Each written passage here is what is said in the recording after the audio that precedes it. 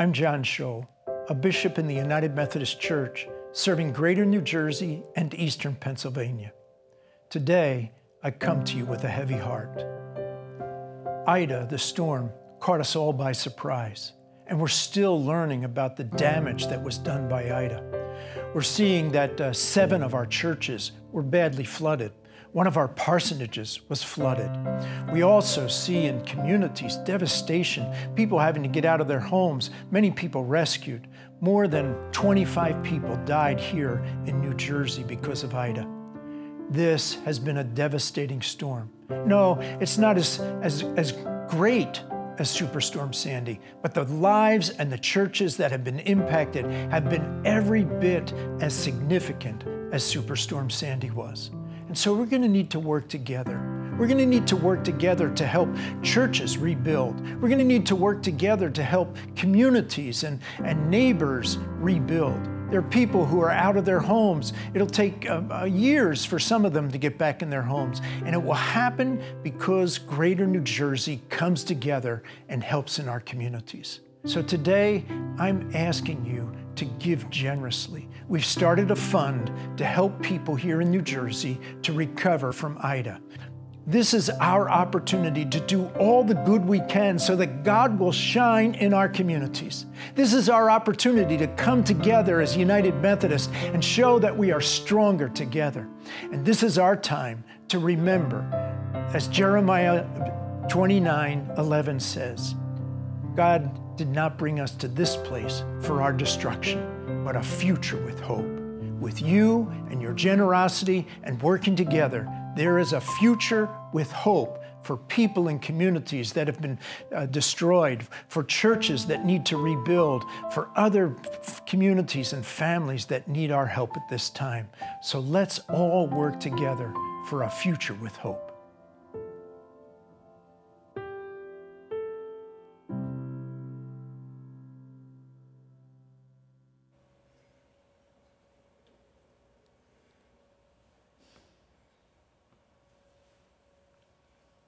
Oh, good day, everyone. I was waiting for the signal in the back there for me to say good day, and no one gave me a signal. Welcome back, Marilyn. So it's good to see you all here today. It's good. I'm so glad that you could be here as well online, and thanks for joining us. Thanks for being here in this space as well. And you know, we're in the series we're calling Underlying Conditions, and one of the most, let me start with a story. One of the most unusual stories that we will probably be telling our grandkids is the toilet paper shortage of 2020. Really, when you think on it, it's kind of an odd response that we had in March of 2020. Toilet paper was flying off the shelf. And really, why toilet paper? It just seems like such a strange thing, something we really rarely think about or only think about in certain moments. But yet, that became the thing of the news feed, is the toilet paper shortage. Where would we find more toilet paper? And while it seems odd, there really was a simple explanation for it, and it is that fear.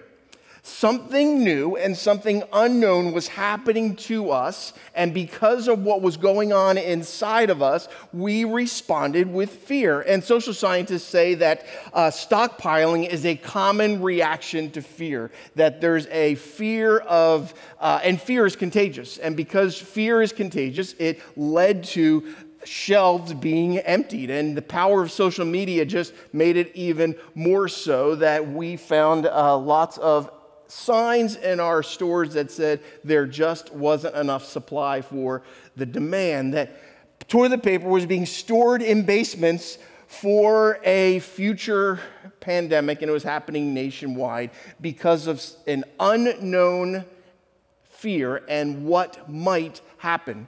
Not to tell you that in all the post-apocalyptic movies I've ever seen, and I've seen a lot of them, never was toilet paper the thing that was hoarded. That's never become the thing, but it was. So Hollywood missed that completely, that was the thing. Now, some of us may want to argue that, and we're going to come back to toilet paper in a few minutes. Well, actually, at the end. So some may want to argue this pandemic experience didn't change us, or we defiantly say, I'm not going to allow it to change us. But unintentional lifestyle choices and habits develop over time, and they develop because of the pressures or because of the things that are happening around us. And so the last 18 months, if we are most honest, we have to confess that the last 18 months have changed us, have changed all of us in some way. For instance, our view of toilet paper is now different, right? And how we view our world and how we view ourselves in the world is changing, and it's going to continue to change. So we're in this series that we're calling Underlying Conditions, where we're looking at how there are things that may be stirring below the surface of life, that there may be feelings or there may be attitudes, and often these can go unknown and unchecked in our lives. And we want to identify those things that can bring greater health to our lives. When we can identify those things, it'll bring greater health to our lives, greater health to our relationships, and even to our spirit. The challenge, though, is being aware of those things, because often they lurk beneath the surface of life. So we have to be intentional and we have to be purposeful in finding out what those are and then working to change. So today's story, before we read it, I want to encourage you to read it yourself. It's the only story in the Gospels, Matthew, Mark, Luke, and John. It's the only miracle story that is told in all four Gospels. So Matthew, when he was writing, Mark, Luke, and John, when they were writing those four people, when they're writing those four accounts of Jesus' life, the only miracle that they all included was this story that we're going to look at. And it's not only that, it's not a miracle where someone's healed from being blind or deaf or paralyzed, not someone who's sick. It's really not, when you look on the surface, it's really not that tremendous of a miracle in that people's lives are changed because of it. It's kind of more on a basic need level. It's feeding people when they've missed a meal. And we've all missed a meal. I skipped breakfast this morning because I knew I was going to talk about this, and I wanted to skip a meal to demonstrate to you all that I can skip a meal. I don't skip a lot of meals, but I did skip a meal this morning, and I'll be fine. But this miracle is a miracle about people who needed to skip a meal, but yet Jesus provided for them so that that meal wasn't skipped. It's interesting, and I think there's a reason why that story is told in all four Gospels beyond just the miracle itself. And so that's what I want to try to unpack for us. And I want to encourage you to read it, because I'm going to kind of take those four accounts. Each author tells it in a little bit different way, but I want to put them all together and kind of tell the story. So I'd encourage you to read it throughout the week here. So the crowds are following Jesus and his disciples, and John says this: when the apostles returned. Now, the apostles were the disciples and some other followers, and Jesus had sent them out to do some ministry. And they had gone into the different towns in the area, and while they're in those towns, they were telling people that the kingdom of God was here. And they were talking about Jesus and talking about all that was going to happen and all that did happen already. So when the apostles returned from that, John says, they told Jesus everything that they had done. I imagine they came back excited about this is their first ministry trip. This is the first time they've gone into the towns, and they're excited about the response from people in those towns. Then Jesus, slipped quietly away with them toward the town of Bethsaida.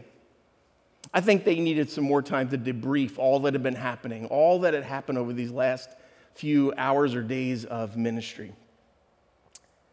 But the crowds found out where he was going, and they followed him. See, these are the people that had just heard the disciples talking about Jesus, and they came to follow Jesus. So a crowd begins to gather. Jesus welcomed them and taught them about the kingdom of God, and he healed those who were sick. So we see now in this story, as we're going to continue reading, that Jesus is interrupted by crowds, and he now chooses to teach and heal some sick people all day. So all day long now, he spends time with this crowd of people who had been an interruption because he and the disciples were headed to do something else. And John continues, it says, late in the afternoon, the 12 disciples came to him, and they said, Send the crowds away to the nearby villages and farms so they can find food and lodging for the night. There is nothing to eat here in this remote place." So the disciples suggest to Jesus, they seem to be well-meaning in this. They said, "Jesus, hey, send the crowd away because they've got to be hungry." Now, the implication here is that because we're hungry too. You see, in one of the other gospel accounts, one of the authors lets us know that the disciples had not eaten either. So everyone now has skipped a meal because they've been busy. They've been doing a lot. They've been working hard. The disciples probably have been working with this crowd, organizing them, and Jesus has been teaching them, and no one has taken time to eat. So send them away because I'm sure they're hungry. But Jesus said, "You feed them." Jesus tells the hungry disciples to feed the crowd. Now, they give an economical excuse for why it is impossible. It's going to cost a small fortune. And they said, "But we have only 5 loaves of bread and 2 fish." So they've already taken an inventory. "Or are you expecting us to go and buy enough food for this whole crowd?" And then John says this, and Matthew, Mark, and Luke also say it too, "For there were about 5,000 men there." One of the writers tells us that the inventory that the disciples had taken, 5 loaves and 2 fish, were from a boy who had brought his lunch. And where did he come from? Is he attached to the 12 disciples, or is he part of this crowd of thousands? Did the disciples already know about this food? And were they saving it? Because, 5 loaves and 2 fish will go pretty far with 12 disciples and Jesus. It's going to do nothing for a crowd of 5,000 plus. So Matthew, Mark, Luke, and John all tell us that a big crowd is gathered, 5,000 men, and the implication is plus women and children. Now, every Orthodox male Jew in the first century would carry a basket with him every day. It was kind of like a satchel. It would be like, in our day, a backpack. It's your everyday carry. And inside your backpack, or inside this basket that every Jewish male in the first century had, would be the things they would need for the day. There might be some water in there. There would also be some food in there. It would be food that would be for if you're traveling through a town and you weren't near a place where there was a Orthodox grocery where you could get ceremonially clean food. So you'd make sure you'd have some things available, maybe bread, maybe fish, some things that you'd be able to eat for a meal as you go along. Kind of like in our backpacks, you'll find a granola bar or some beef jerky or at least some gum, right? Because we all have those things and we bring them with us every day. Is this why all 4 writers mention the number of men who were present that day? Did all 5,000 of them all forget their backpacks that day? Or were there 5,000 backpacks present?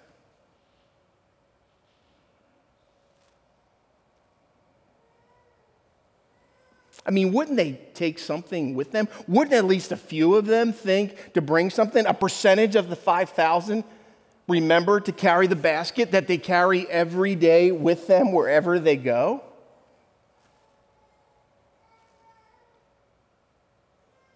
So Jesus then tells the disciples, he says, hey, put the people into groups.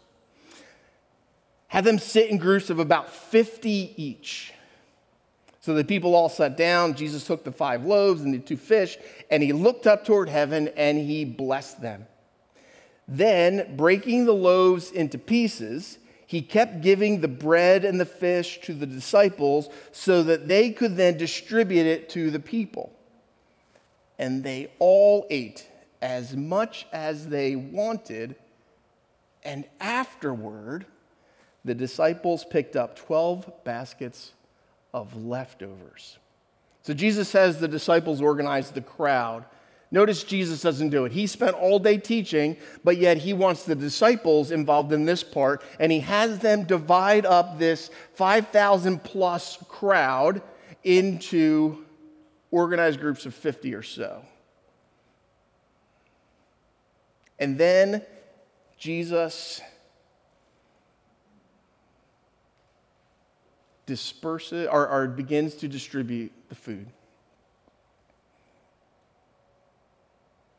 He begins with a prayer. And then the food begins to be distributed. 5 loaves and 2 fish. And after the meal, the disciples collect 12 baskets of leftovers. Where did they get baskets? I wonder if there may have been baskets present. And just as a side note, why are there leftovers? I mean, is Jesus not good at counting when he does miracles? And why do the disciples collect the extras? Why doesn't everyone just take home what's left over? But Jesus has the disciples do the collecting. I wonder if there's a lesson in here for the disciples as well as for the crowd that's gathered.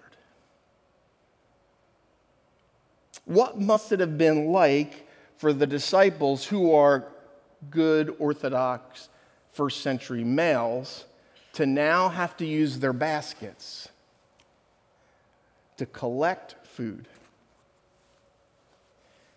that Jesus has provided?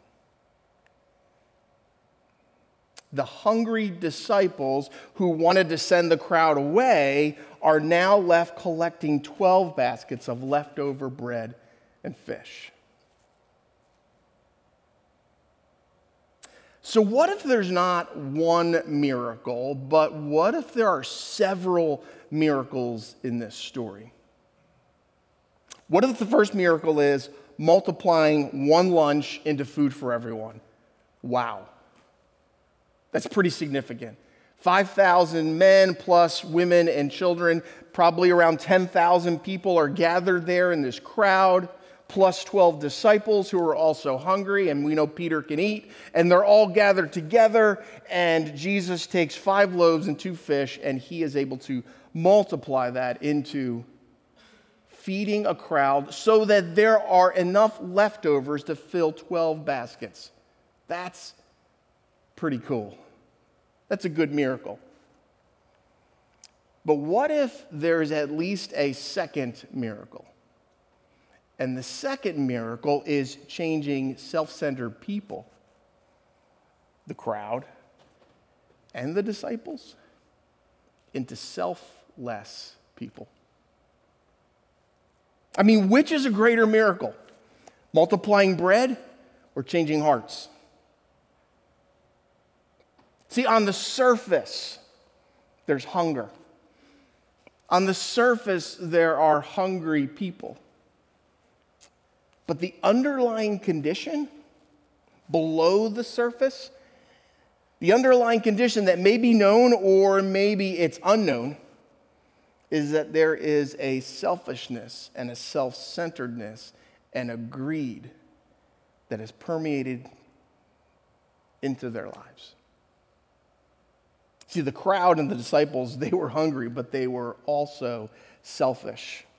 Now, am I reaching too far into this story? Maybe you could challenge me on that. But which is more likely? Is it possible that a crowd of 10,000 people, of men, women, and children, that of that whole crowd, only one boy had remembered to bring his backpack with his lunch in it? Or is it more likely that he was the only one who was willing to share? And he said, I've got 5 loaves and 2 fish. He was willing to give what little he had. See, what if no one was willing to share because they feared there wouldn't be enough? And so they held on to what they had. And maybe they were thinking, what good would my little lunch do in a crowd like this anyway?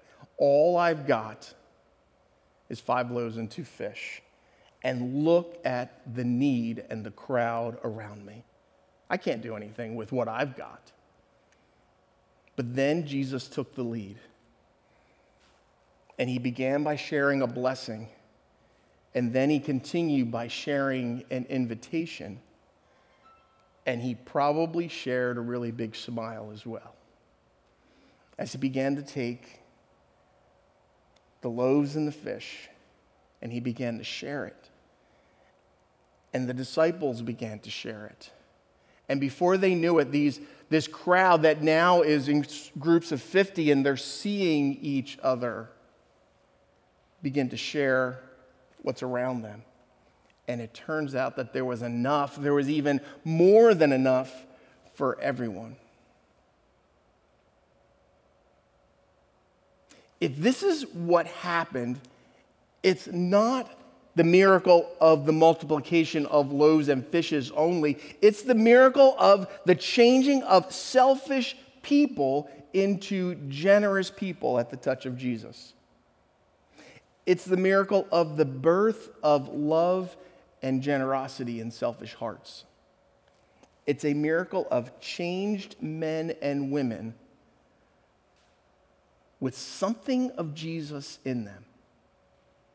And it banishes their selfishness. Man, this is so important in our current world reality. Cultural trends can change us. And we can change cultural trends. See, we can be the people who are hoarding toilet paper in moments when it seems like there's just not enough toilet paper, or we can be the people that say, I've got an extra roll.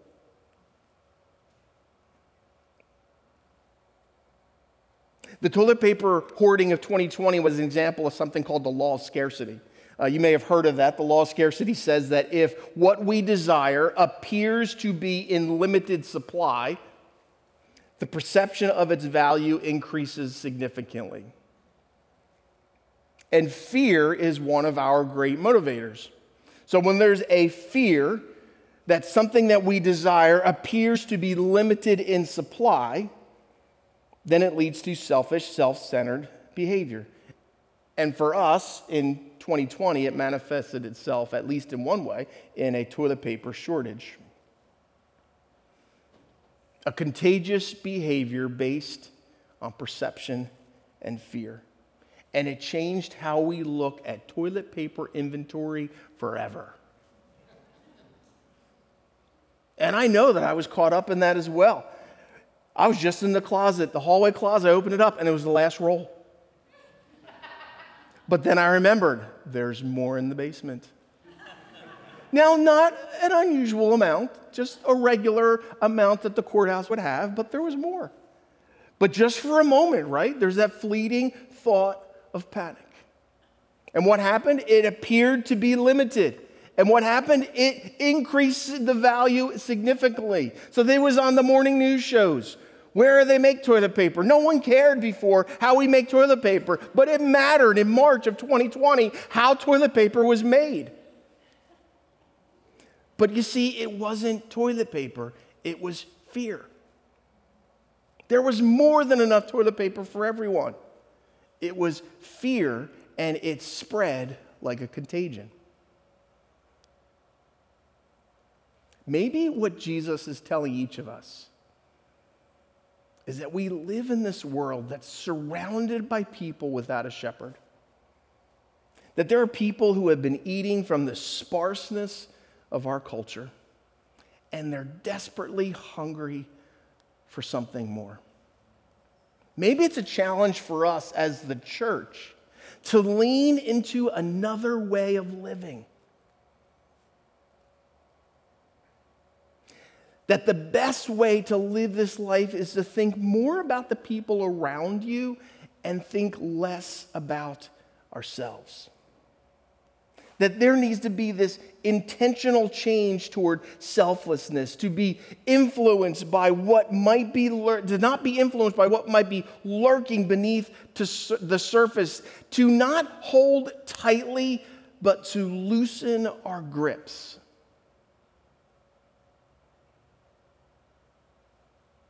Loosening our grip to share even what little we have. Because in the same way that fear is contagious, generosity is contagious as well. And so the reason that the I don't have enough to feed everyone isn't a good reason to not share your loaves and fishes.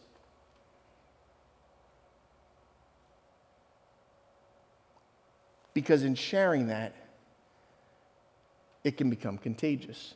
Andy Stanley has a famous line. He says, "Do for one what you wish you could do for many."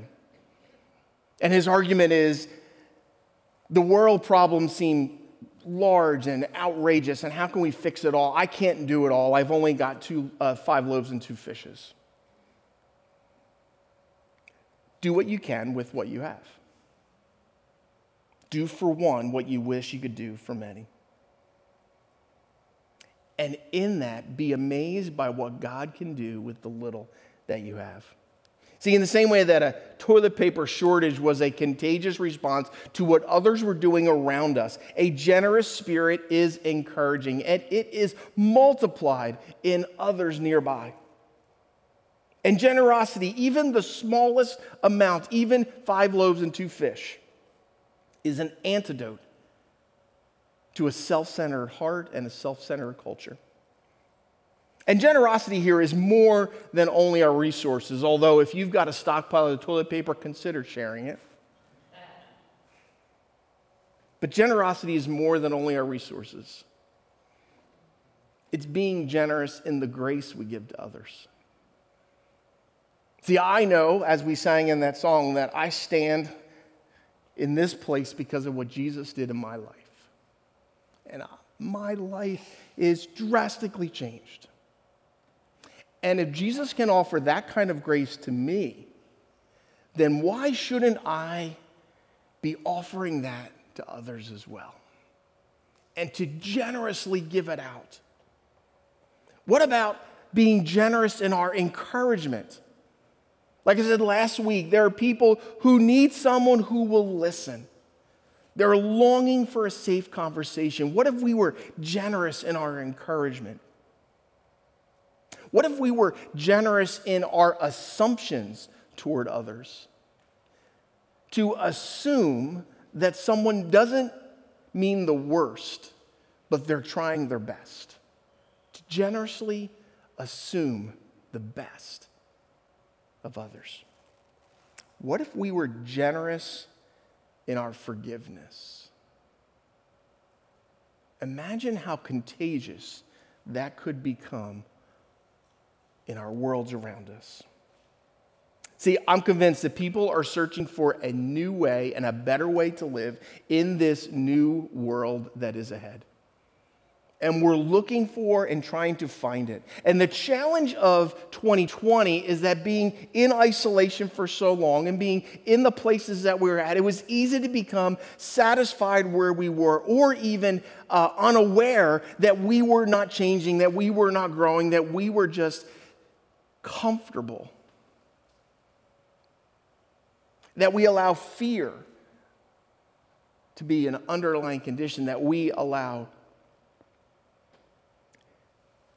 the idea of selfishness, I've got to get what's mine, to permeate underneath our soul. I believe the story is still being written about this current reality. And I am sure that just like in history past, the church will have an impact on this world. And your worlds around you and your world around you.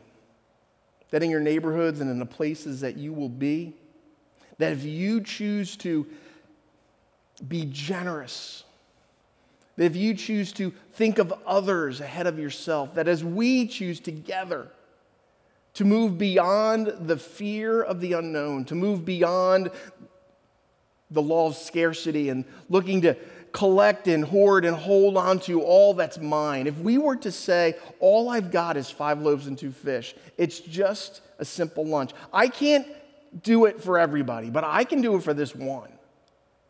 If we were to do that, that would change the world around us. Here, let's pray together. And so, God, I pray for the folks who are gathered here in this space, and I pray for all those who are watching online as well. God, I pray for all of us in all of our places, wherever we may be, that we would be able to reflect and look honestly about what may be lurking beneath the surface, the underlying condition. And God, I know it's easy to get caught up in those things that are going on around us, and it's real, and it's scary, and God, it can be overwhelming.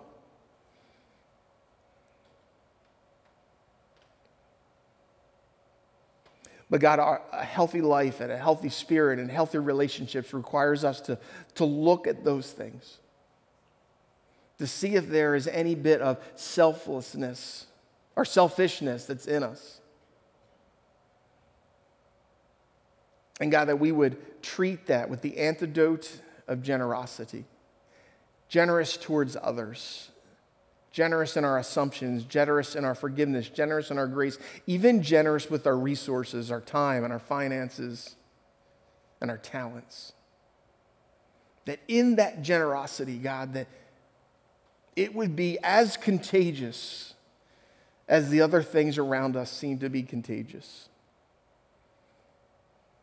And that, God, we would change maybe just 50 people. But God, maybe that would be changed into thousands, and maybe into tens of thousands, and maybe into changing the world. And God, the church has done that before. The church has had an impact in moments like this before. And God, I pray that the church would have an impact in this moment as well. And God, that we would be a part of it. And so God, I pray that would be our desire in all of our places. And we thank you for all these things, and we pray that in Jesus' name, amen.